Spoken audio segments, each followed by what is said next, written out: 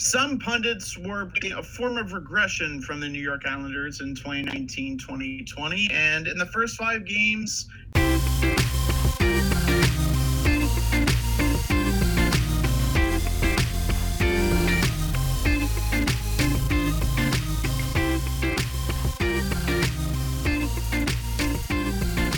And now, it's time to lace them up. Here's Brett and Steve. it definitely showed. But since then, they've forgotten how to lose and continue to pull off comeback victories.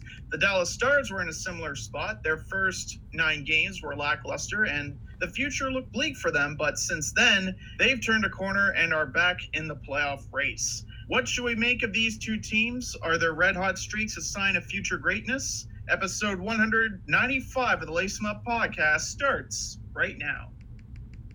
And welcome to the show, ladies and gentlemen. I'm Steve Ellsworth. I'm Brett Dubuff.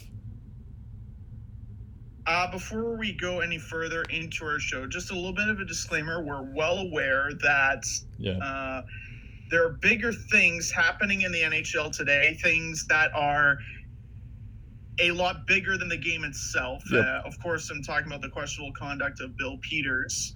It's been talked about at great lengths throughout this week, and rightfully so. It's a serious issue, definitely something that should be talked about, but there's still plenty to uncover, and perhaps we get more news on that front next week. So that's why we're not talking about it this week. We're likely going to talk about it next week when we know more information. So not to sweep that under the rug, we just wanted to make it known. We haven't forgot about that story. We'll get around to it. We just figured it was best that we wait until all the facts are out. Yeah, I was also going to address the elephant in the room, but thanks for doing that for me. But yeah, we've decided, since it is such a sensitive issue and it seems like there's more and more things that are showing up every day, we're gonna take it another, we're gonna give it another week. We'll talk about it next week when we know more about what's going on. And also another reason why we're doing it, like we're focusing on these two teams this week, is because, this has been on the docket for a while now. We were going to talk about the Islanders and the Stars last week, but then Mike Babcock just had to get fired. Speaking of which, he has his own scandal as well now. So we're we've been wanting to talk about the Islanders and the Stars for about like the past couple weeks, in fact. So in fact, it's kind of weird because they may end up, both these teams may end up losing because they both have these streaks going on, and they've in fact lost those streaks in the meantime, but they could regress even more so. So I think it's good to address this before they end up losing everything instead. So we're going to start off with the Islanders here because they've been the most impressive team other than the Stars here. Well, they've been more impressive than the Stars, I should say. They had a 10-game winning streak in the month of October. They were very impressive there, and then they had a 17-game point streak in extended from that, and they gained no points in against Anaheim. That's when their streak ended, their point streak ended, and all that stuff. So they've been impressive because I remember, we talked about this, 2 years ago when they lost Tavares. We thought that the Islanders, they weren't going to be good this year, the next year and all that stuff because they lost their best player, and rightfully so. I mean, sure, we knew that Barzal was coming off of this Calder Trophy season, but we felt that, Tavares was a big reason, why teams were, were not focusing so much on Barzal. And if Barzal had the attention all the time, then the Islanders wouldn't be as good. Turns out that wasn't true, and we also were in love with Robin Lehner, and Robin Lehner had this incredible season. Also, of course, Barry Trotz won the Jack Adams, and then he also had Mitch Korn in the mix, Lou Lamoriello in the mix. So those are two well-established management people, as well as Mitch Korn, who's like a goalie whisperer and stuff. So it was kind of like, oh, okay, so Robin Lehner is gone, but certainly Thomas Greiss and Varlamov are not going to be a big pair together. And it turns out that's wrong as well. And in fact, I think they're probably the best tandem, I would imagine, in the NHL. I assume you have more stats to back it up, but for sure top five. For sure top three, for sure top five. Yeah, right there. Yeah. So Varlamov is. They both have played 13 games. Sorry, I can't speak all of a sudden. Varlamov is 7-3-2 with a GAA of 2.5 and a save percentage of .918. So he hasn't been as impressive as Thomas Greiss, who's 10-2-0 with a 2.10 GAA and a save percentage of .931, which is incredible. But that brings us to our first question here that I have for you. So we're going a little bit out of order because I was just talking about the goalies. So how did the goalies perform during the streak? What about the tandem of Mitch Korn and Barry Trotz? I'll take it to you here. So just taking a look at the streak itself, because I do think while the goalies have played a role, it's a team game. The whole reason that this is happening is because they're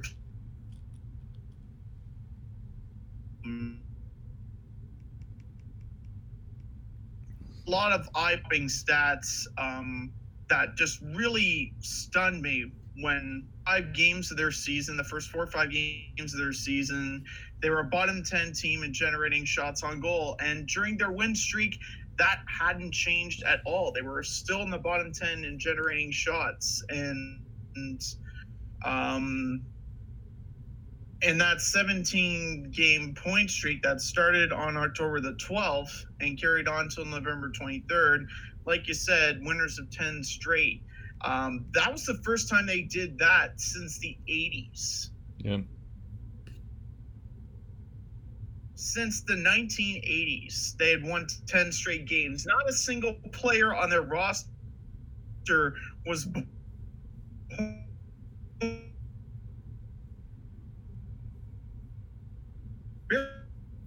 very trouble. That was these kind of run for your New York Islanders fan. It's just like, wow, they're actually very good. Like, they're better than good. They're great. All right. But they've been quietly great. The Casey Cizikas game winner, for example, against weeks ago, that was the 11th guy to score a game winner for the Islanders this year. 11th different skater. Only guy with multiple game winners is Brock Nelson. He's got, I believe, 4 on the season, and 17-game stretch he had 3. And again, that just harkens back to getting it done by committee. You look at Matt Barzal, who led the Islanders with 19 points in this run. It's how they were able to find ways to win.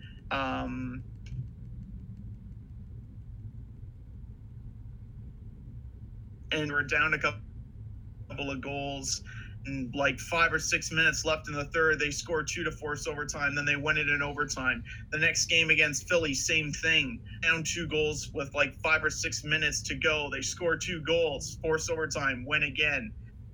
They were down 2-0 to the Blues early on in their win streak. Was like 5 or 6 minutes left in the third or something like that, maybe a bit more time on the clock. Either way, they force overtime and they win again. And just the amount of one-goal wins, like 9-0-2 in one-goal games, 11 of their 17 games decided by a single goal, 6-0-2 in overtime. There were another 4 games decided by 2 goals. They gave up 2 goals in a game 7 times during that stretch. And 2 games where they gave up 4 goals, they still won. So it just harkens back to getting it done by committee and just showing a lot of team character and just believing in one another and believing in the process. That being said, when it comes to the goaltending, have been very, very solid.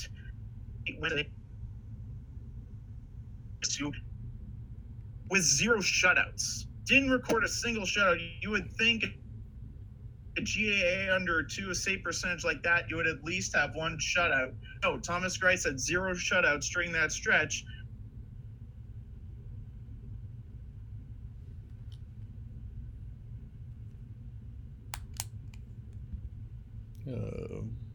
Still won.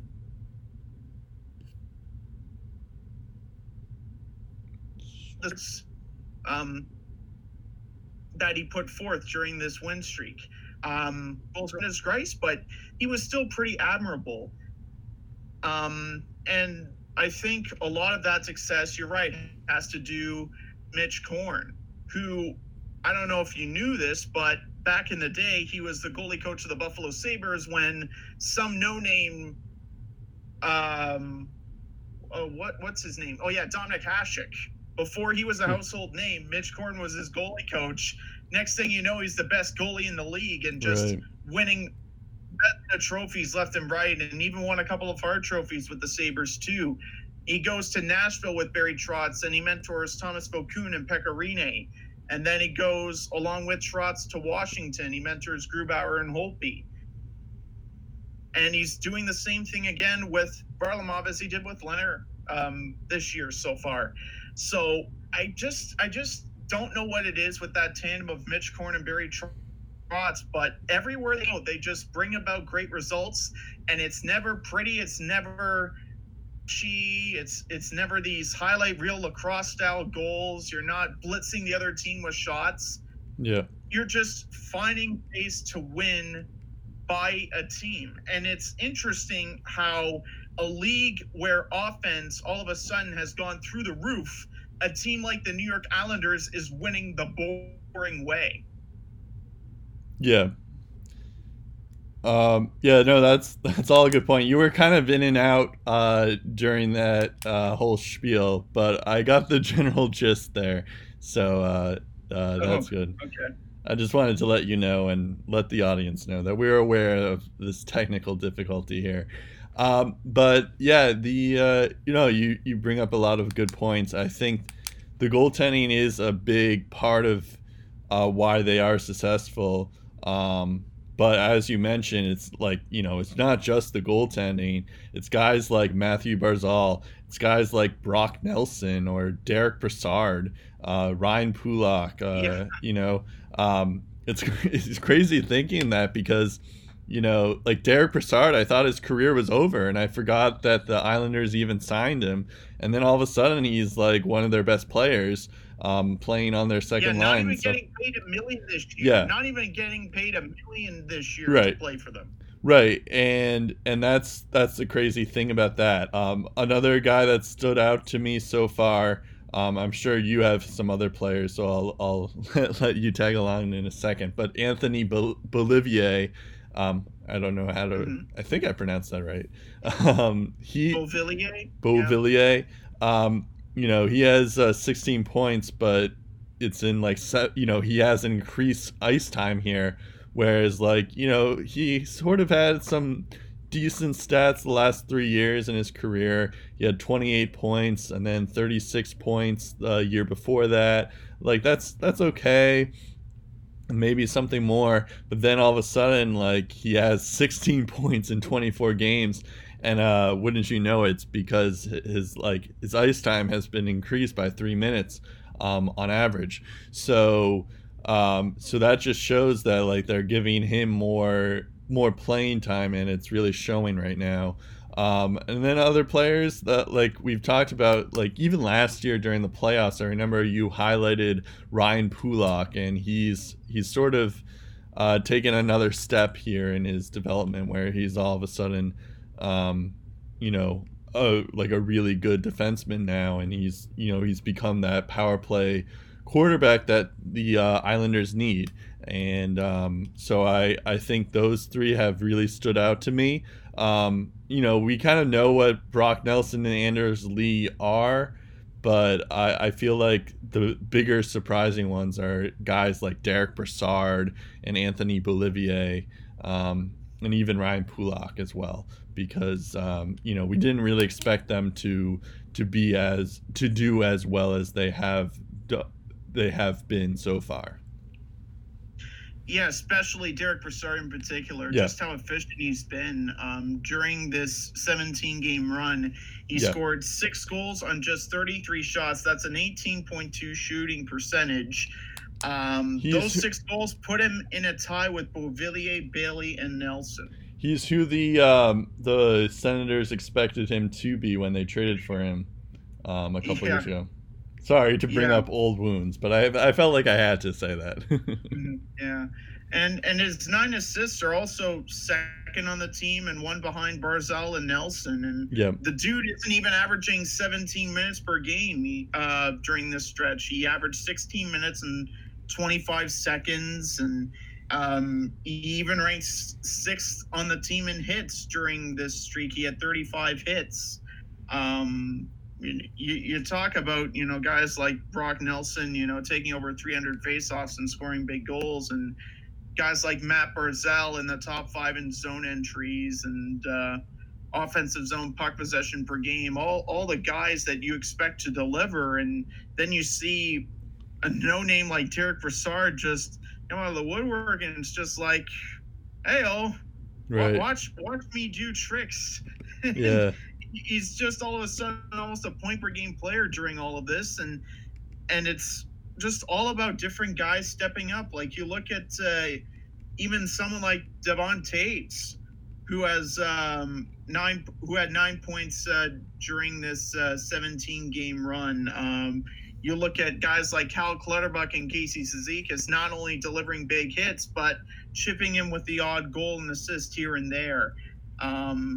Just everyone committing to the team game and just what Barry Trotz is preaching. And another thing that really shocked me is just their approach to every single game that they play, in particular back-to-back scenarios. Ray Ferraro and Darren Dreger were talking on the Ray and Dregs podcast a couple weeks ago, and Ray Ferraro brought up the fact that at the time of the recording, the Islanders were 14-1-1 in the second half of back-to-back games since Barry Trotz took over as head coach. And in the second half of those back-to-back games, I believe they gave up a combined 22 goals. 22 goals in 16 games. And they won 14 of those 16 games. And part of it is just cutting through the BS and the coach delivering a message in the short term and the long term that players are going to buy into. And it's just something about realizing it doesn't matter how tired you are or how tired the other team is.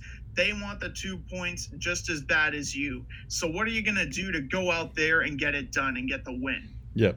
And that's ultimately how it comes down to. You just go out there and you play hockey and you try to get results every night. It doesn't matter if the odds are stacked against you. It doesn't matter if you have to kill off 7 penalties to get the win. You just do whatever it takes. And the Islanders, they could have packed up everything and, gunned for a lottery pick after Tavares left, but they didn't. And they finished a top 10 team in the league, the best defensive team in the league last year, and they're doing it again this year without Robin Leonard, without John Tavares, without Artemi Panarin, who chose the Rangers over them. Yeah. Well, I don't know if Panarin counts as an Islander, but almost an Islander. Yeah. I do agree with that sentiment. I think a lot of that has to do with the fact that like Barry Trotz is in fact a very good coach, and he can bring out a lot out of these players that maybe not so much, maybe not a lot of other coaches could do.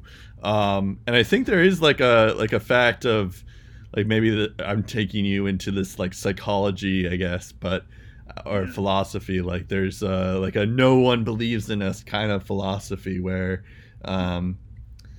like when a team loses a couple of these players, that then everyone else in the room is like, wait a second, we're still good, we don't need this guy here. It's not like he was the guy who solely drove our ship or drove our team, even though that may be true or not. It's like they can kind of rally around the fact that everyone except for the fans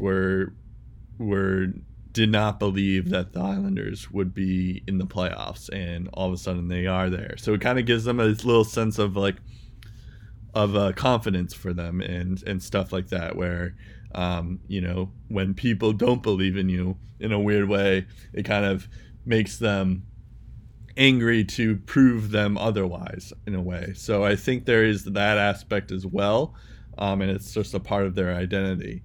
And I think it also comes back to having competency in all facets of the organization, which the Islanders didn't have for years. They have a competent GM, they have a competent coach with a plan in place that they feel confident in, and they feel confident the players can buy into that plan. You're not going to get these type of results on, an unflattering, non-sexy team that is run by the wrong people.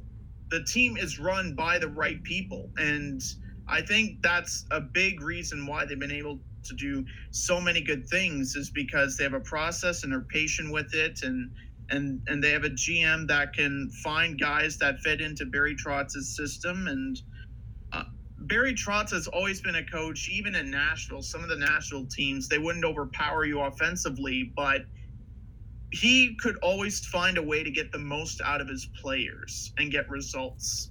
And it's when you have that kind of an approach that, regardless of how much the game has changed over the years, especially the last couple of years, Barry Trotz has been able to withstand the test of time and continue to win with his current formula, and maybe adapt a little bit. But other than that, for the majority of his career, it's been relatively the same approach for Barry Trotz. It's been, Mitch Korn by his side.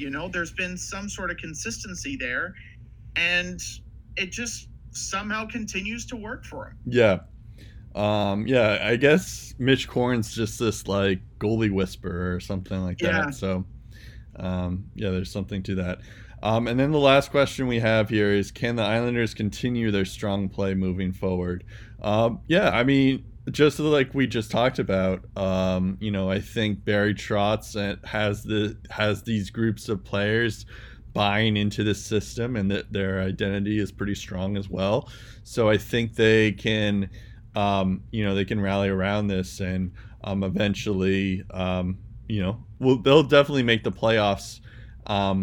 But I don't know how far they'll go, because eventually I think there are a lot more talented teams out there. So I'm doing it again, I guess. But I think it's one of those things where, like last year, you can kind of take it as like a fluke. It's like, oh, they can't do it again. And then when they do it again, it's like they're proving me. So now I'm less likely to believe that this is a fluke, because they've been good for so long. So maybe they will, make it far in the playoffs and all that stuff. But at the moment, I think I think they just make the playoffs, and they don't do a ton when they win, when they're in there. Yeah, well, it's kind of tough. I think the Islanders actually built for playoff hockey. Okay. You know, you can have all the skill you want in the world, but you know, if the other team just gives you like a stalemate for like 3 or 4 games, and all you can muster is, you know, just a handful of goals like the Penguins did last year, all of a sudden your season's over in 4 straight. True. So it doesn't have to be pretty.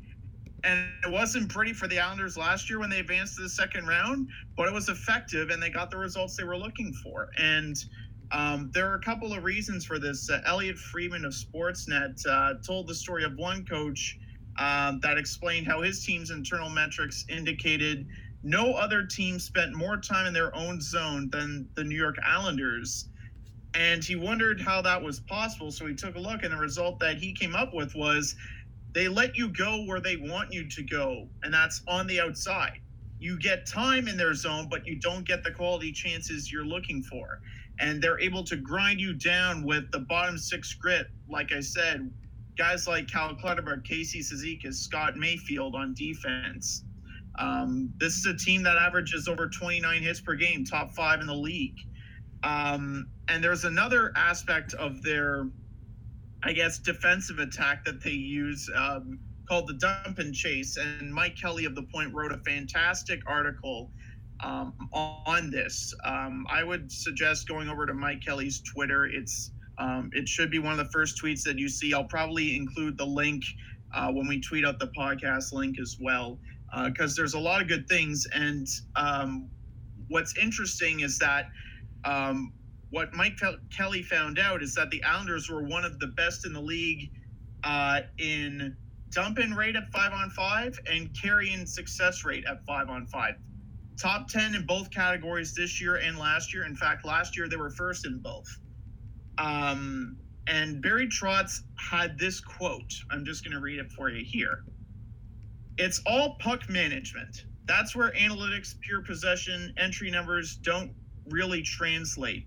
The math works for the concept of making sure you put the puck in the right areas if you can't make a play. So you do have maybe a bit less possession numbers, but you guard yourself against counters, you guard yourself against quick strike transition type things, but you still maintain possession. We can give up puck possession at the blue line. We never talk about dumping the puck in as a team. We just say if the play is there, make the play. If it's not there, put it in a space where you can get it back, or put it in a space where you're in a position to at least battle to get it back. And it's translated into good results for them. So it's just those little things, those little details that can separate really talented teams from good, hardworking teams that you probably don't expect to be great, and from an analytics standpoint have no business being great, but they are great. Yeah. I mean, I guess I wouldn't be surprised if they make a big run in the playoffs, but I'm more inclined to think that they'll be out in the first round or the second round. But I guess I wouldn't be surprised if they make it to the conference finals or win the whole thing. All right, let's go to the Dallas Stars. They are doing well too. Not as well as the Islanders because they're still in the middle of their division right now, whereas the Islanders are second in their division. To be fair, that Central Division is nuts. And the Metropolitan isn't that good either. So, well, it's good, but not as good. There's Washington, there's the Islanders, and then everyone else. Well, that's my point. That's what I'm saying. Anyways, it's not terrible. It's not like every team is below 500. But I would say it's not as strong. I would say it's probably the second worst division in the league. Yeah. Yeah, that's fair. Anyways, but you do bring up a good point that the Stars are in a very good division. They're definitely in the best division in the league. But they're of note because they started off the season with a 1-7-1 record to start off in the first 9 games. which is not good, obviously. And then they went on a 7-game winning streak, which is impressive too, considering that they didn't have John Klingberg, their best defenseman, for a while. And I think, actually no, I think once they got Klingberg, he was able to. Then they went on a run. So maybe that was a big reason why they won, but they started winning. But even still, it's very impressive, considering where they were at the start of the season. A 1-7-1 record is kind of tough to get out of when you start that slow, and it's good for resilience aspect of that. Tyler Seguin has the most points on the Stars with 21, and then you have Miro Heiskanen with 17. Radulov has 15. Ben has 13, and so does Roope Hintz. And Hintz has the most goals with 11, and stuff like that. So, how do the Stars stack up against everyone else during this run as opposed to their first 10 games? I assume you have statistics here. This sounds like a question that you have all the stats here. So I'll take it to you. How did the Stars stack up against everyone else during this run? Well, I don't have all the stats, but I do have a lot. So just taking a look at the first 9 games, they weren't pretty. They gave up 29 goals, the 4th most in the league. So for Stars, their defense wasn't that good. They generated 25 power play chances in their first 9 games, only scored once. So the power play success rate didn't even reach 5% in their first 9 games. Only Carolina's penalty kill during that stretch was tested more times than Dallas. So when they weren't drawing blanks on the power play, they were killing penalties. And, it's very tough to really find your goal scoring when you're killing penalties and not playing your game. Jamie Benn also during that run, just a goal and 3 points. Tyler Seguin was a top 20 shot generator, but only had 2 goals. Radulov had just 1 goal and 4 points. Sure, Roope Hintz, all credit to him. He had 5 goals during those first 9 games. But, when your prime players getting the big bucks aren't cashing in on the chances they're getting, your team's not going to do that well, especially in as tough a division as Dallas is in. But since that start, fortunately, things have turned around and they've done a lot better. They actually gave up 29 goals during that 16-game stretch, the fewest in the league. So for starters, they started playing a better defensive game. They scored 54 goals over those 16 tilts, the 7th most manufactured in that span. Taking a look at generating shots, they ranked in the NHL's bottom 10 for shots on goal when they were winning all those games. Oddly enough, when they were losing, they were in the league's top 10 in generating shots. But maybe it's just better shot selection, more quality shots and scoring chances that they're getting and they're cashing in on. Maybe that's part of the reason why. But when they were struggling, they were giving up a lot of goals. They were shooting the puck a lot at the net, and it wasn't going in. But with this new defensive-minded approach, they haven't been getting as many shots on goal, but they've been getting the goals, and they've also been getting the saves and not giving up as many chances the other way. They also cut down on the amount of penalties they took. They had I can't remember what the total was, but is near middle of the pack. Definitely not like the first or the second most penalties taken. So that's definitely an upgrade there. They had 10 power play goals on 48 chances during the 16-game stretch. Success rate of 20%, definitely better than the not even 5% they had in their first 9 games. They're very good at winning faceoffs, top 3 team in the league. only the Canucks recorded more blocked shots as a team than Dallas did during this run.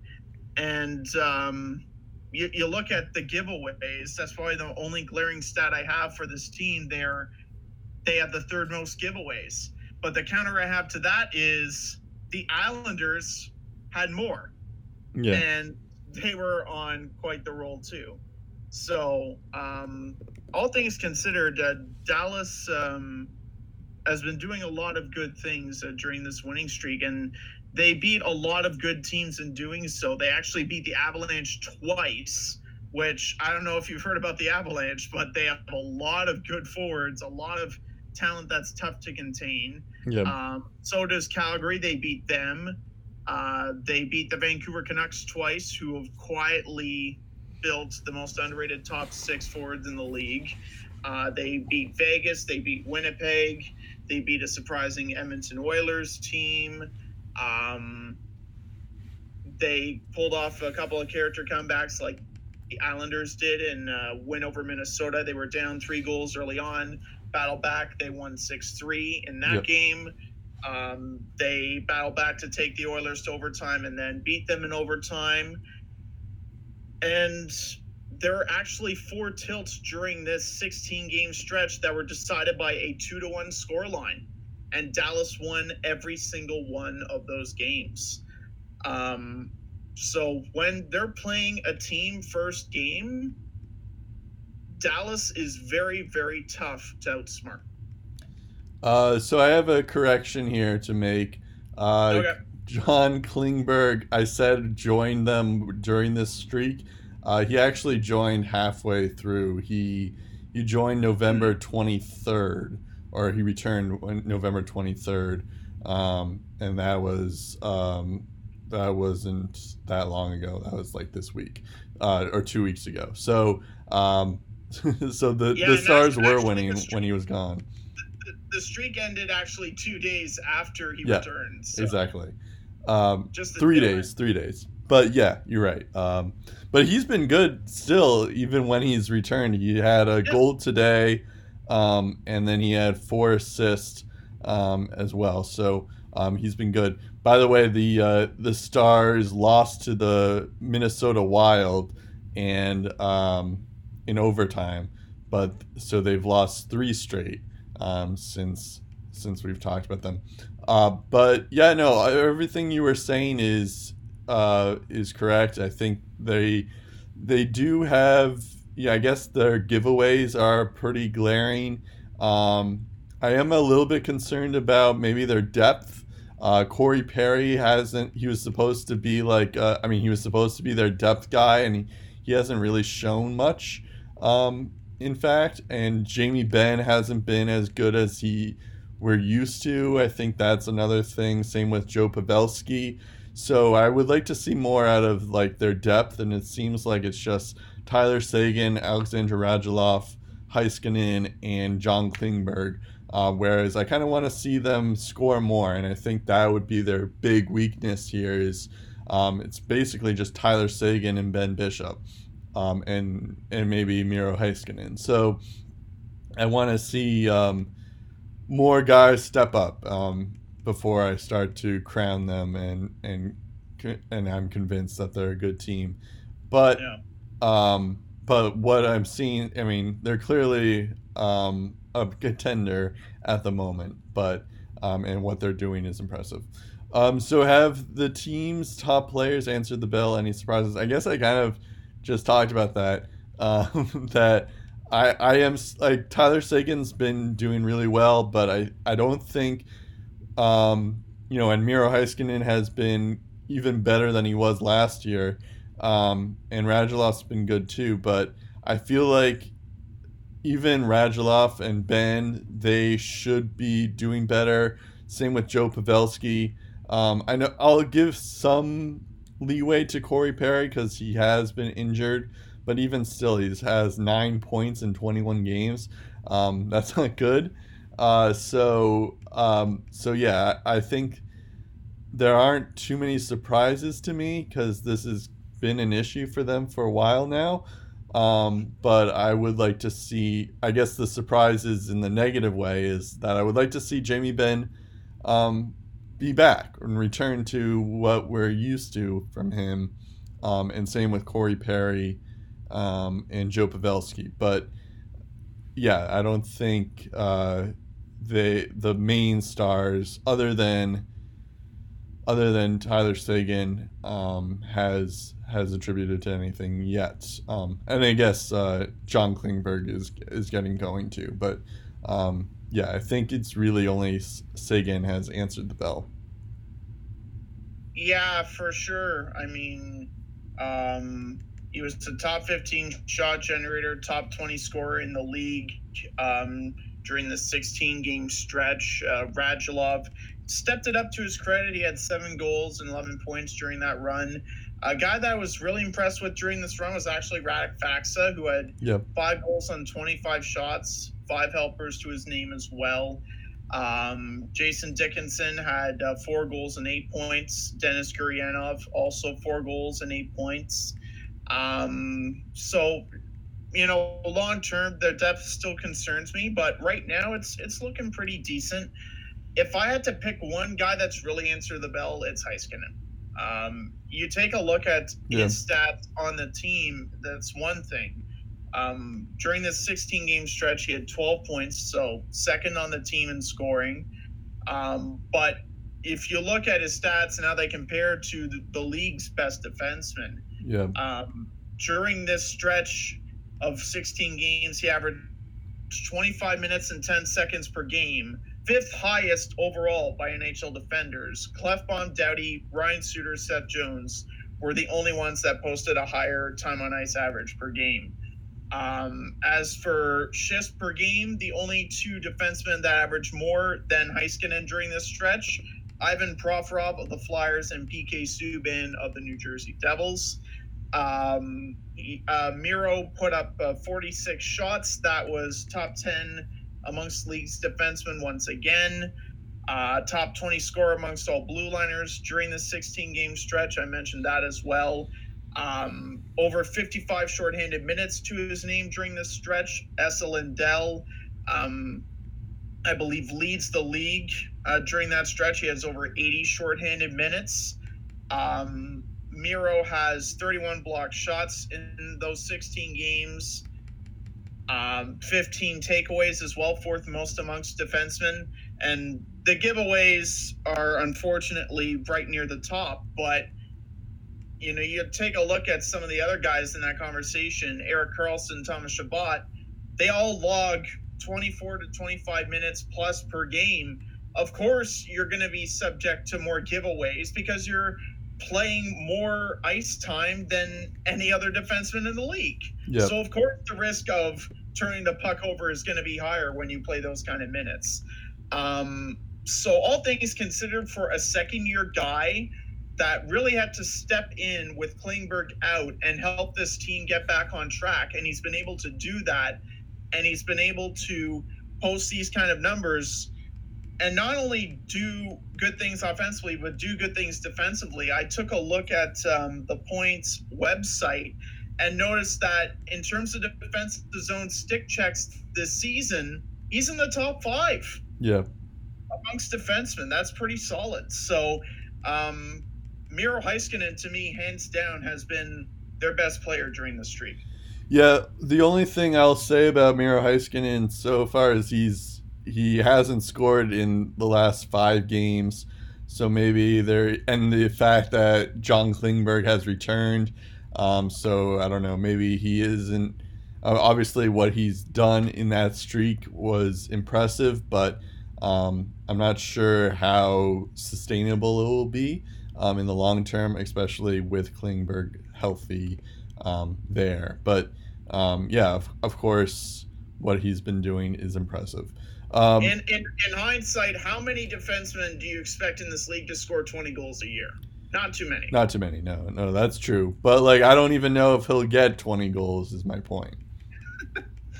If he gets 10 to 15 goals and 40 to 50 points, I think Miro's done his job and he plays good defensive hockey. Yeah. The goal scorings for guys like Seguin, Radulov, and Jamie Benn to figure out. Those guys need to really bring the punch. And once we're in mid-season, If they're not doing that, then the Stars are playing with fire, because I think it's going to be dangerous for them if they keep relying on Hudobin and Bishop to only give up 1 goal, 2 goals per game. Like, that's just not sustainable.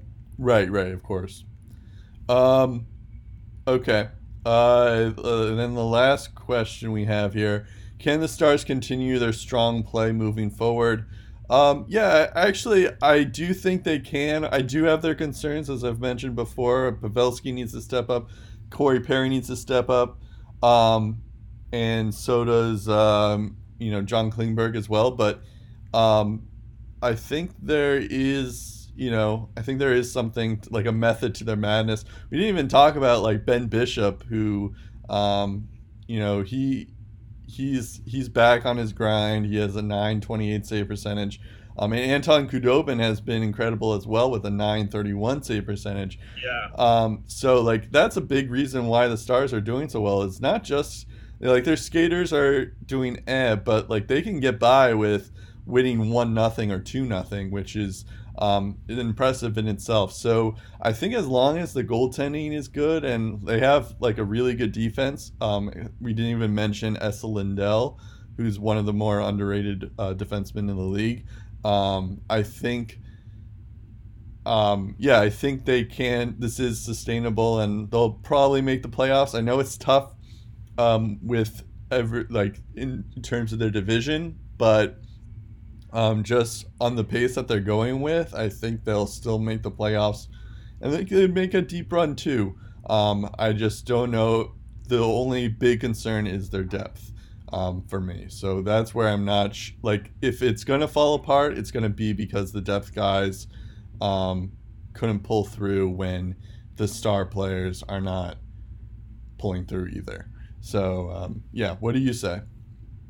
Yeah, so what you're saying is the depth guys need to cover the star players' asses the entire season. Basically, yeah. Yeah, that's how winning works, right? Well, I mean, you can say that your star players have to be bailed out by the depth guys. Basically, well, I mean, I guess you could say that about every team, but you know what I mean. Like, yeah. All right, I don't know if I have to explain it more, but let's. No, I get what you're putting down. I also think, we'll talk a bit about Bishop and Hudobin, because they're critical to the success of this team as well.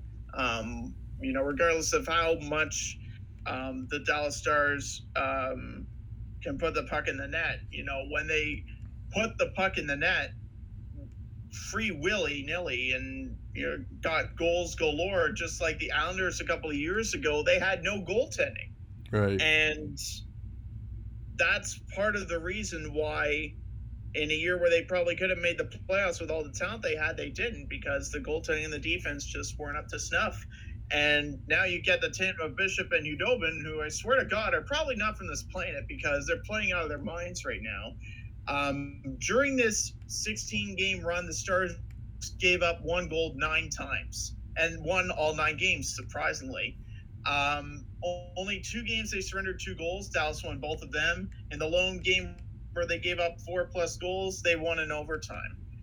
And during this run, Ben Bishop was 0-11 games, 1.86 goals against, 941 save percentage.